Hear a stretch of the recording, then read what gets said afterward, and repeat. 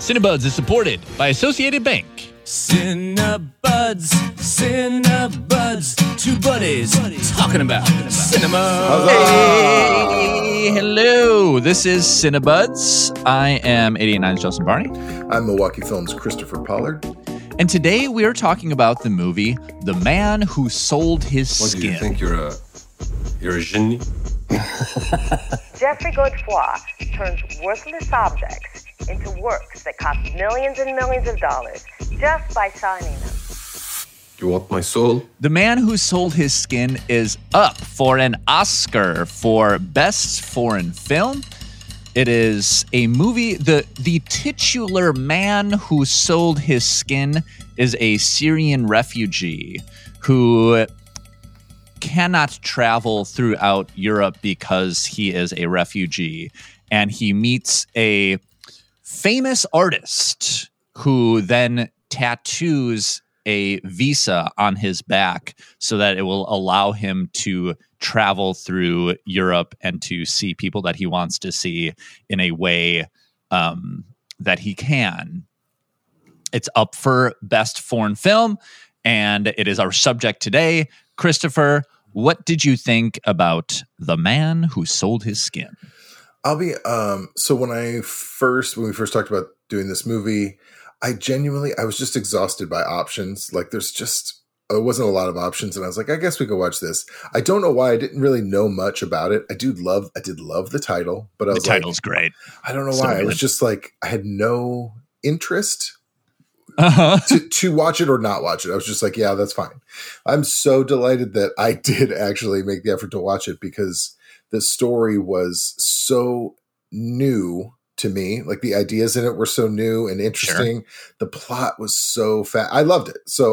It's a very, very interesting and well-made movie. I agree that it is very interesting and that it gave me a lot to think about, which I always enjoy in a movie. I don't think that all of those things really worked. I mean, it centers around this work of art that is on this man's back. And I think there's a key thing that the movie is missing with that relationship. And I wonder if I know what you mean, because I think I know what you mean, and yet I still disagree. So that's exciting. I don't know what you mean, but I know that I disagree with you. I know I disagree with you fundamentally as a person who's talking to me. But I can't wait to find out. Just knowing you, I think I would disagree. Yeah, I can't wait to find out what way I disagree with you this time. I do agree that it is a gorgeous movie. It's a really, really good looking movie, yeah. Yeah, it is. And not in like a typical gorgeous way, but just so many of the scenes were so well put together. It was a joy to look at and to think about. I liked it a lot. I did not love it. All right, we're going to talk more about this movie after the break. Support for Cinebuds comes from your membership and Associated Bank, proud supporter of Milwaukee Film and offering support year-round through Milwaukee Film Checking. More about Associated Bank's commitment to the Milwaukee community at associatedbank.com. Member FDIC. Help Radio Milwaukee grow and we'll help you get your garden started. Donate any amount this month at radiomilwaukee.org/donate and you'll be entered to win a rain barrel from MMSD and a $50 Plantland gift card. Okay, and we are back. Let's get into it. So, The Man Who Sold His Skin. Great title. Such a great title. You know how annoyed I get at boring titles, and this one really nails it. I really like movies that hinge on art and artists because you really have to convince the audience that a work of art is a work of art. Yeah, like it's valid and as impressive as the film is setting it up to be. That's what I disagree with. Oh, that's interesting. Well, no, that's not what I thought you were going to say, but I also disagree, so it's great. Yeah, so I don't think that I wrote a very critic thing in my notebook. I reread it and I was like, who am I? I think I think that this movie underestimates its audience's humanity. I don't think that it is convincing as a work of art because I don't think that people would enjoy this. Because the way that they treat the man who sold his skin is so inhumane that it really detaches it from the work. For this to be a work, the tattoo is a tattoo of a visa, and it is attached to a man. And then they spend this entire movie detaching that work of art from its human. And I feel like that is a central part of this movie that I feel like didn't really work, because I understand what they were doing with the comments that they were saying about humans as commodity, right, and about the, the perceived worthlessness of a Syrian refugee here. But I don't think that piece of art, I think like in order for it to work in the way that they are saying that it works, I think it hinges on being attached to that human. Right. For those who haven't seen it, the gist of it is that this Syrian refugee meets this famous artist who uses his back as the canvas for his next piece. And he's very, very famous. He's like a Damien Hirst type who does these shocking... This is also a thing I didn't buy. Yeah. But its portrayal of the art world, I think, is the art world that the art world would love to be. Yeah. I mean, if you had like a famous artist who like the paparazzi are following, he like walks out of a room and there are a gaggle of reporters. He's like on the nightly news talking about how like controversial and interesting his works of art are. They open an exhibit and there's a line around the block. I was like, this just isn't how art works. No. I would love for this to be the art world, but it is not. No, I will say it 100% is. Now, not in our setting, not in Milwaukee, but there are artists, granted, not as many as there are movie stars, but there are artists that do garner this amount of attention. Damien Hirst is as a good example I just mentioned. He's the one who did a thing called Piss Christ, which was a crucifix in a jar of urine. He did the shark in a tank of formaldehyde. He does these pieces that are disgusting to a lot of human beings. They're intended to cause controversy, but reporters do follow him. There are lines around the block. You can't get in unless you're, a glitterati. So there are people of this caliber out there for sure, but it is a bit of a lampoon of it, I think, but not much. This doesn't happen as often as you see, like I said, Hollywood kind of folk doing this kind of thing. Mm-hmm. But there are a handful who are at that level where you can't get near them. So it's really, maybe it's just a world I don't see, because I really had a hard time buying that characteristic. Yeah, we definitely don't have it here. Of the art world. It's not. It's like maybe Chicago, but it's like London, New York, LA to a degree. Those are only in like the art capitals sort of thing. So we're not going to see it up close, but that definitely does happen. The 80s was a big time. Like the 80s was this art boom in America. I thought the only thing that has garnered this kind of attention in the past 10 years has been the duct tape banana. I was like, don't get me wrong. Duct tape banana was a phenomenon. It was Banksy shredding his own piece right after it gets sold at auction. That was like a big one that happened a year or two ago. And I think that those things said more than this piece does. I think that this piece is trying to say so much, and I think like that's where it goes wrong as a piece of art. And I think that like those things, those like stupid, like a banana with the duct tape, I think that says so much about the impermanence of art, about the salaciousness of art, about its own impermanence. And I think that this was trying to say something but didn't. Do you want to I sidetracked us before you got to talk about we want to tell people what the art is. Yeah, the art is essentially he said he tattooed a visa on the man's back. And the idea is that now that the man is technically a piece of work or harbors a piece of work, he can move more freely as a piece of work than he can as a person. And the idea being that, you're commodifying this person to ensure a freedom he couldn't get as a person. And then obviously with the fame of the artist and how the contract they have, which is essentially, I have to show up at certain number of exhibits and a certain number of events in order to get what is a third of the money that you get from this piece. Right. So it's a really interesting, he suddenly has a lot of money when before he was like trying to steal food, trying to sneak food here and there. Yeah. But he has a level of, he has his freedom, but then he also has some of it taken away by this contract. Yes. So in the sense of the story, this piece works incredibly well to me. Now, in the real world, I'm not 100% sure. I don't know that you can expect a film typically, and we've seen, we have other examples of this, the artwork in the film doesn't have to live up to the standards of the art world necessarily. It just has to fit into the story. But I mean, of course, there's a certain amount of legitimacy you need to make it believable. The interesting part is that I think this film surprisingly moves into the unbelievable the more it goes in, the more you get into the film towards the end. I agree. And I loved that part. That was the part that for me elevated the movie. Like I really thought it was a very interesting story and an interesting idea.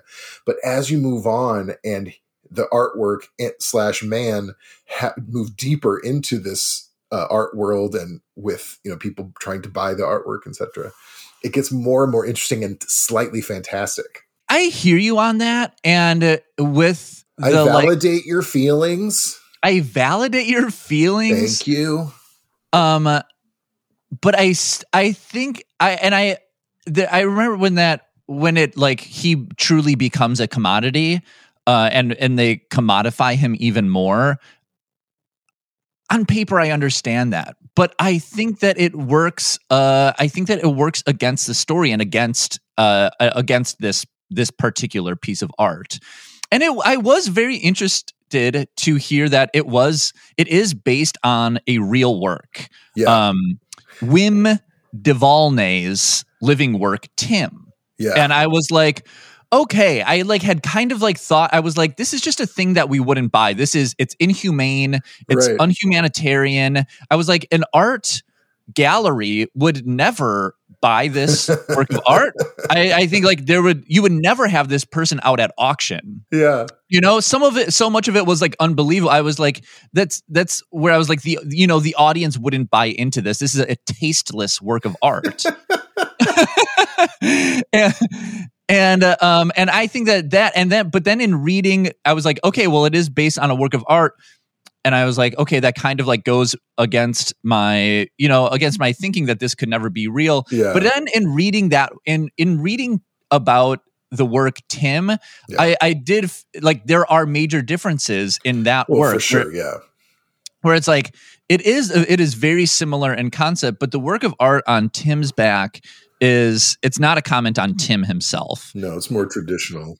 He is as proud of this piece as the artist. And that is part of what makes it work, is that his humanity is in there. Yeah, he is not being held against. Made such a more boring story. Is if I don't know though. I honestly, I don't know, because I think that's what makes the work of art more interesting, is that here's the human that bears it, is doing something, has this cross to bear, and is doing it, and is sitting in a museum for 6 hours because he is proud of this work that's on his back. It's this work of cooperation that I think is quietly more beautiful than having this person who is being held against his will and is lashing out at people and is more like King Kong than than a willing participant. Stop with the King Kong. Should we cross over into King Kong versus Godzilla? That time is over now. It's time for that Still to go to thinking about bed. Kong. Well, but I don't deny that that's an interesting story on its own, and maybe would make a good doc. But there's no conflict if everyone is on the same path. Yeah, I like it. Me too. Okay, story's over. I loved the tension between the artist and the man, and I think there's still conflict there because it is controversial. Well, yeah, but it is unusual. It's substantially less controversial than what we have in the film. And the film broaches such an interesting idea. I think the idea behind that piece is so much more interesting because of how they framed it. Other than, you think so? Yeah, I do, because it goes back and forth. Like each scene goes back and forth between the idea of, is he more free? Oh, now he is more free, but he doesn't want to be. He'd rather be back in Syria now because he's experienced, like luxury, but he wants to be back home. Then the idea that they propose at the beginning changes, and then the artist starts to hate him.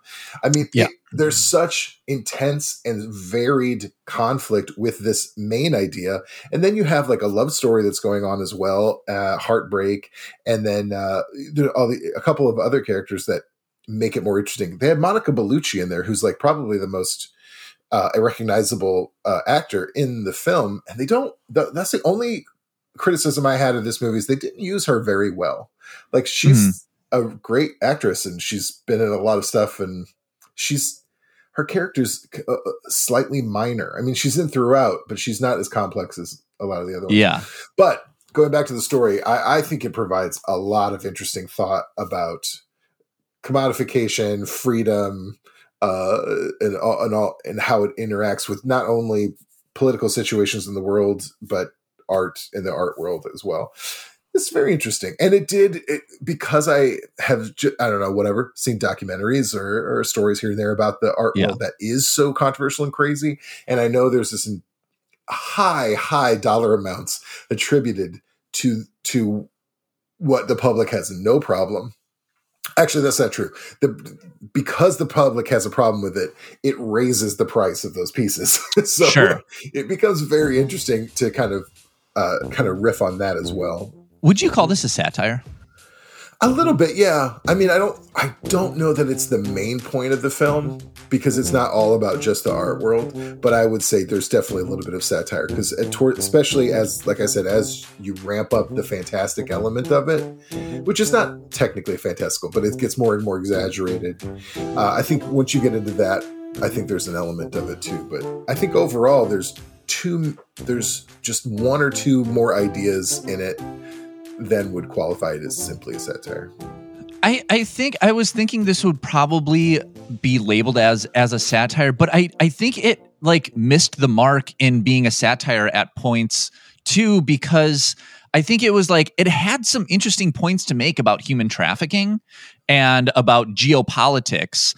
And I think that it was like pinning the sins of geopolitics onto the art world. And I think that it had the wrong target in mind there. And it was like trying to do this like lampooning and skewering of the art world when it should have talked more about, for the sins of geopolitics. Yeah. I don't know that was the main goal of this movie, they use the art world to point out the hypocrisy of probably a much larger environment. I didn't see it as a satire of the art world specifically. I thought that was a slight element of it, but I think it was mostly about, I mean, like I said, there's a couple of ideas in this movie, which I think is great and interesting because they get kind of mushed together. But I do think it's just about the idea of freedom and the idea of commodification and using humans. It's the artist character is his idea is most interesting because his professed goal of this artwork is to point out the commodification of humans and how, we don't care enough about people, while he is doing exactly that, which he then acknowledges, but then also uses it like he just keeps going, hopping the fence back and forth with no criticism whatsoever. So that part I feel like is definitely satire and the the selling of him here and there. Yeah, I hear you on that. And I think there are a bunch of things that this did hit and do right. Yeah. I think the relationship between them was like fraught and dramatic between him and the his like wife. But I think that a lot of times that really worked. And I think that this story did work a lot. I think the thing that was best about this movie is that it was so gorgeous and so beautifully shot. And not just in like, I think a lot of movies, when I think of like something Sweeping as field gorgeous, of wheat. no, you nailed it. You took the words out of my mouth. Like so funny. many times when like a movie has like is thought of as beautiful, it's a beautiful field of wheat. Yeah. But there was a scene in this where he starts getting tattooed, and the shot is a tight close up of like his throat and clavicle, and you just see him like swallow in like preparation for getting tattooed, and I was like, wow, that was beautiful. I absolutely noticed that scene, and it kind of made me think about the rest of the movie. The shots of the human body and how they kind of close in and pull back just to see the different shapes of the human body. Really, really impressive. In contrast to also these beautifully lit shots inside the museum. There's the room that he sits in as the art piece has all these interesting, like it's dark, but it has these bits of light. And there's a moment before the exhibition starts where he's just like with his shirt off, slowly moving, looking around, playing with the light and just kind of playing in there. But it looks like a dance. It looks like a choreographed dance scene almost. And they slowly pan with him, and the light is amazing. There's a lot of touches like that throughout this film that aren't super in your face, but are really skillfully done. Christopher, you know who I think the real star of this movie is? I hope it's me, but I don't think it is. That blue silk robe. He wears this. Get out of my mind. He wears this blue silk robe, and there is a scene where he descends a staircase. Yeah. Oh my God.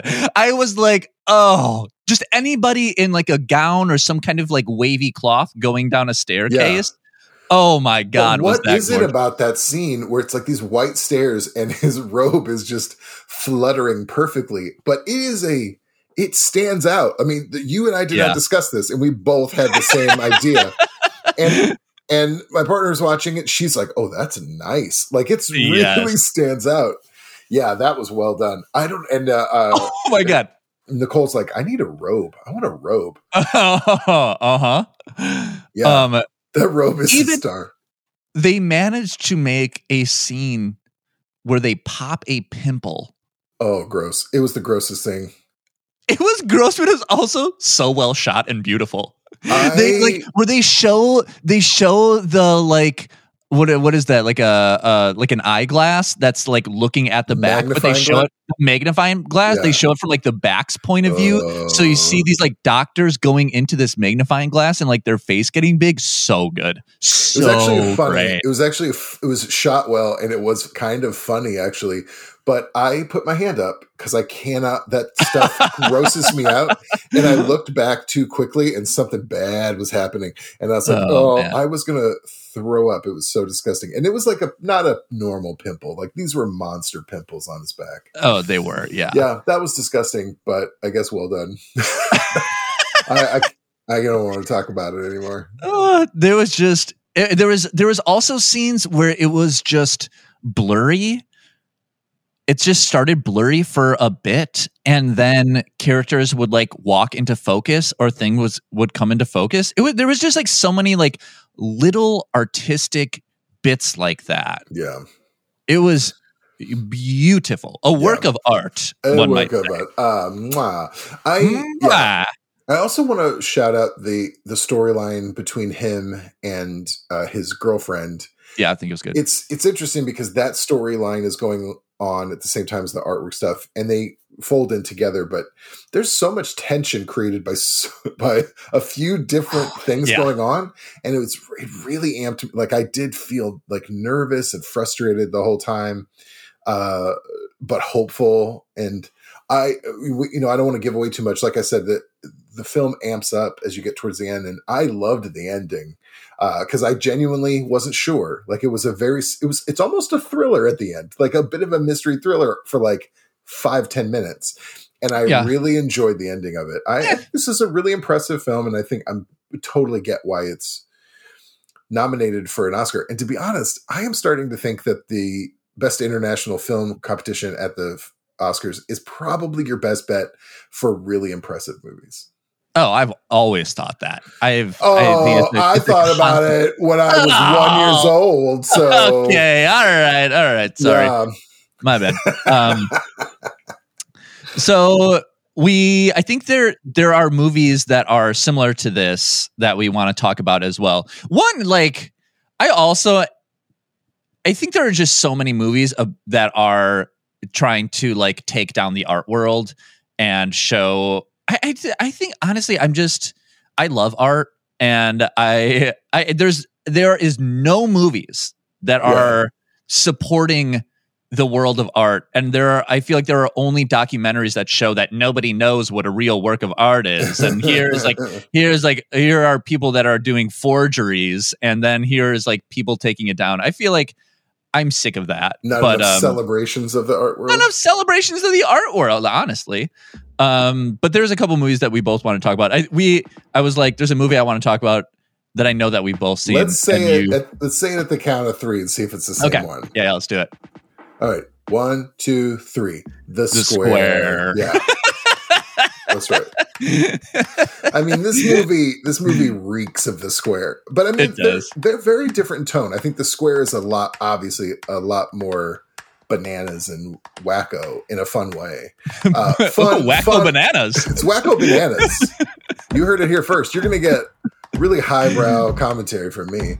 Yeah. This movie's wacko bananas, but also very disturbing in many parts. And the Man Who Sold His Skin is a bit more conventional, at least in the storytelling. It's not, there's no more linear. There's no chimpanzees in the Man Who Sold His Skin.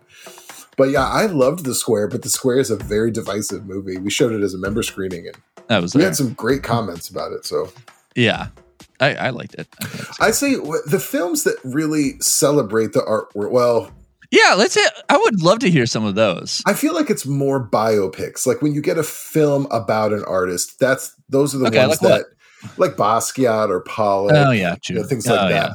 I love Basquiat. Basquiat hit me at a time where I was like, I wanted to be moody, but I wasn't moody. Oh my God. I wanted to be, and I watched that movie by myself, and I left the theater like just completely trying to be Basquiat walking down the street. Now, all that means that only happened in my head. Nothing happened outwardly, but in my head, I'm like, yeah, I also look in windows and think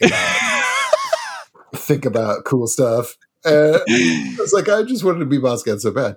I feel like those movies, like that's what I want. I feel like I want to come out inspired by art, and like not even the word inspired. It makes me gag, but like I think that art is a positive force of good in the world, and I like to encourage it. And I want to encourage, like I like movies that encourage that feeling of looking at the world in a different way, like Basquiat had you, and Pollock does that. Exit Through the Gift Shop, I think, is a great movie that kind of shows how fickle the art world can be, and how you can use your huckster trickster to pull people's strings, but also how that's part of what art is.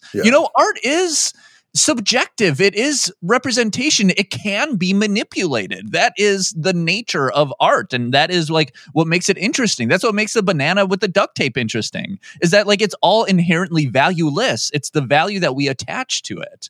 And I think that I would like to see that more. Yeah, it's anytime you have a movie that is about the business of art, or any, like the music industry, the entertainment, the Hollywood movie making industry, rarely is it a sparkling celebration, because you have business and art as ideas don't go together, but they do have to go together. People want to make money off of the things.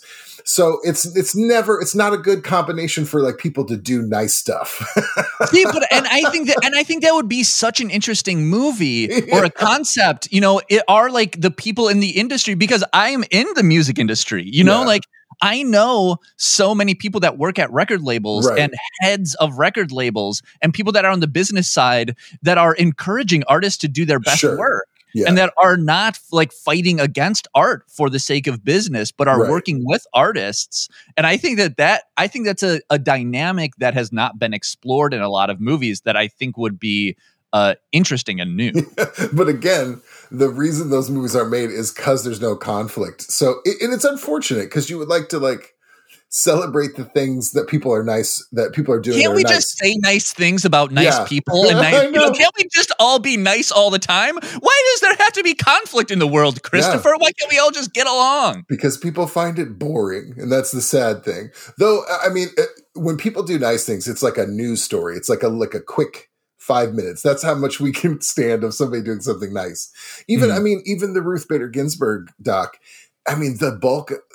Of course, you see all the wonderful things she did, but there has to be a fight to get to it.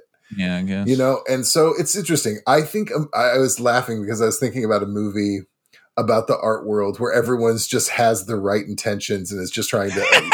Hell yeah! I genuinely think it would be a comedy. I think it could be a comedy, like maybe it high is concept comedy where like, you think something's about to happen and it doesn't, and that's funny because obviously it would be bad.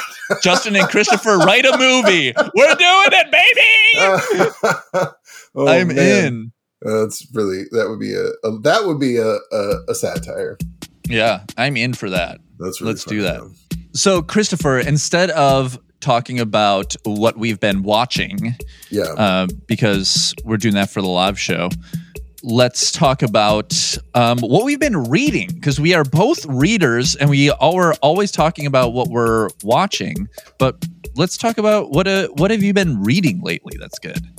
So I was on a really good Jag for a while. I was reading he's on a Jag. I was on a reading Jag. I was one after another, and then I just hit one of those lulls where I'm like, I'm not focusing a ton on it. However, I'm reading, which means I'm reading like 3 things poorly, and once one of them like grabs me, then I'm probably going to focus on it. That's I can't do multiple books at once. I don't usually. It's just I read, go back and forth until one. I realize, you're the winner. It's like a competition for my attention. Wow. Yeah. Wow, Christopher. I know. So there's this book, I don't remember where I heard about it, but it's called Masters of Atlantis by Charles Portis. Charles Portis is probably most famous for writing True Grit, which the movies were based on. Oh, okay. But those were Westerns, and he I think he writes a variety of stuff. Masters of Atlantis was lauded as this great comic novel. Like Conan O'Brien was like a big fan of it, and all these other comedians would pass this book around. There's this one of these great comic novels. So it's out of print, strangely. So I had a hard time tracking it down. I got it on eBay, and I was like so excited because it's out of print, but all these comedians love it. Oh, and I am only mildly enjoying it.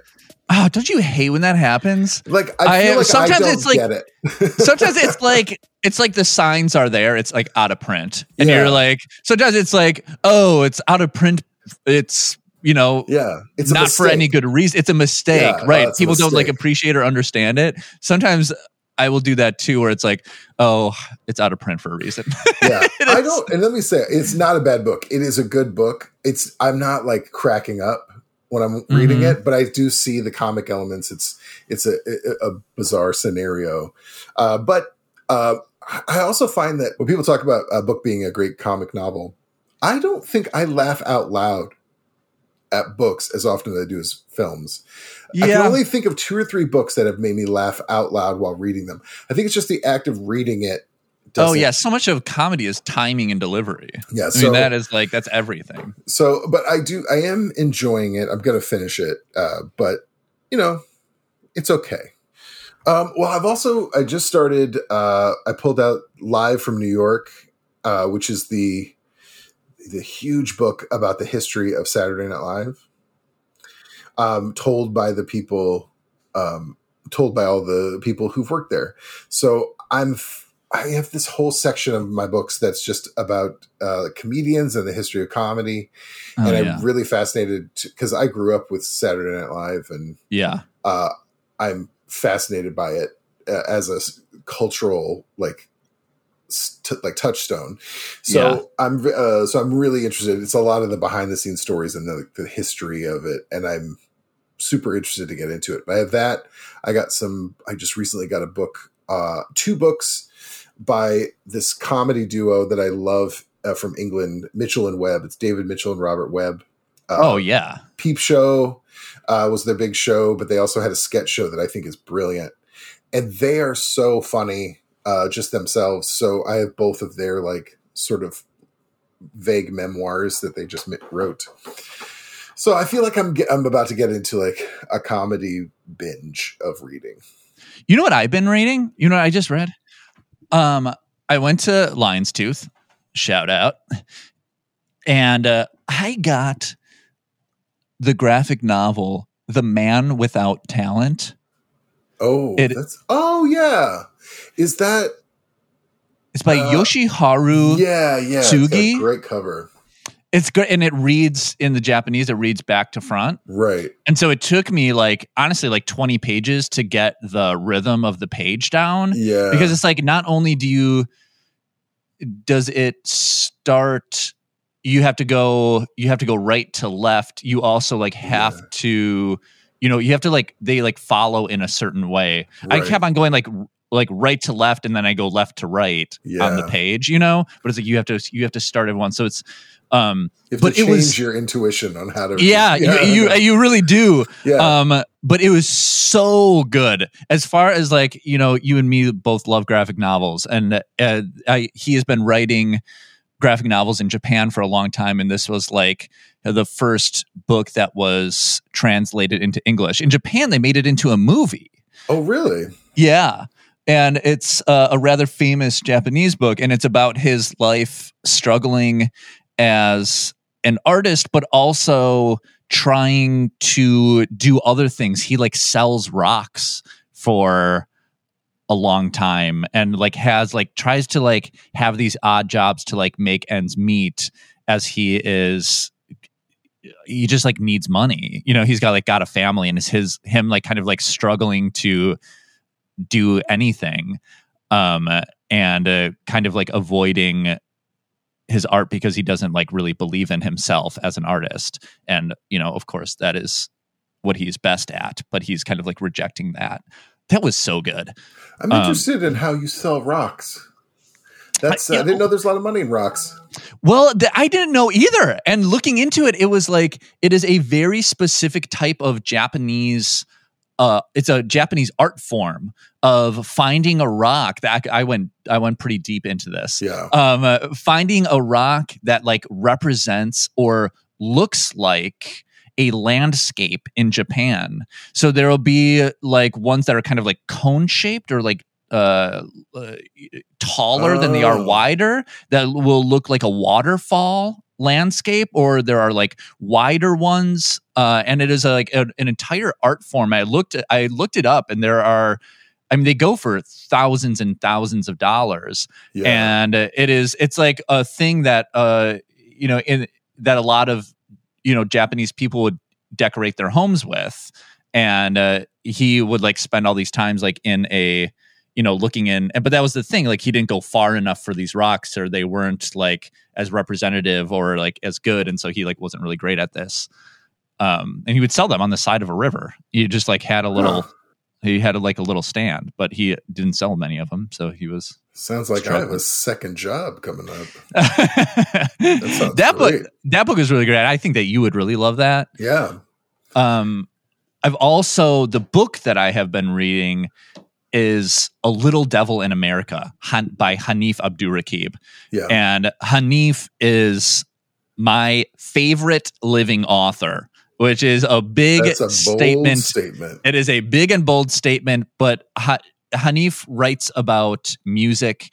He did They Can't Kill Us Till They Kill Us, and he did a book about he did a book about A Tribe Called Quest too. And he's a poet first. Yeah. He's done several books of poetry. And so his poet instinct is brought into this book, and it's called A Little Devil in America. It's notes in praise of Black performance. And it is just as much rigorous journalism. I mean, hardcore journalism. Yeah. And he takes that, and the kind of instinct for people who do that kind of journalism is to tell a dry and plain story, but he infuses and he puts so much of his life into it in a way that I think makes sense for me and a person that reads a lot of music writing, and music is so personal and so close to whoever you are. I always think it's strange that music writers detach themselves from the music, and he is like, no, this music is a part of me, and it is like, it connects to me because of my identity, and I am going to write about that. And so the way that he includes himself in the story, and also how poetic he is in the words, it is such a tremendous joy. And the whole time I've been, every time he talks about a song, I've been making it on a playlist and adding it to a playlist.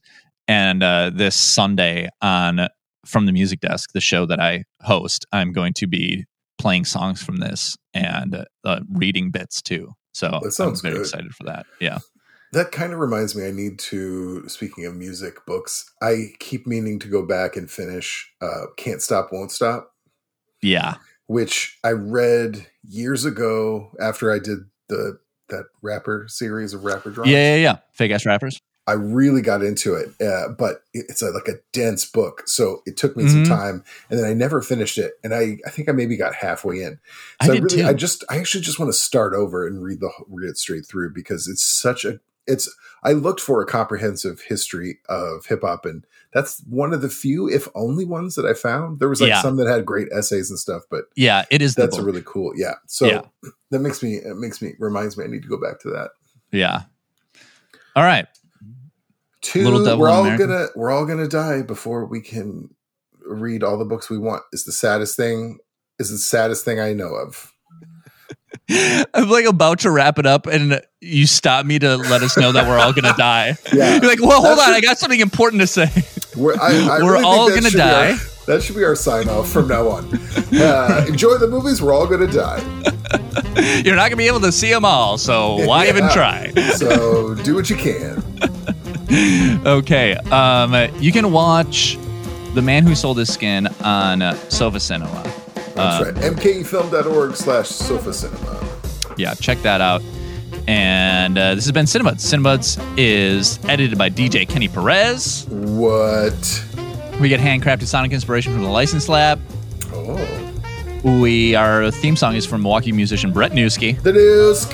Thank you to members of Milwaukee Film, like me, and also members of 88.9 Radio Milwaukee. Like me.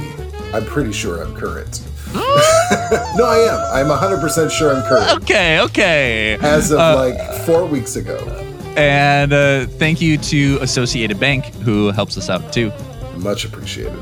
And there is one person that I would really like to thank. I have no idea what's about to happen. More than anybody. Really? Okay. Can't wait. I'd like to thank Christopher Pollard. You know, we don't thank him enough. Thank you, Christopher Pollard. Every day before I go to sleep, I say, why can't I be thanked a little bit? Why aren't I appreciated? Yeah, you know what, Christopher? Thank me. I appreciate you. Thank you, Justin. Oh, is that a thank you for me? It was a thank you. Tricked you into thanking me. All right, bye.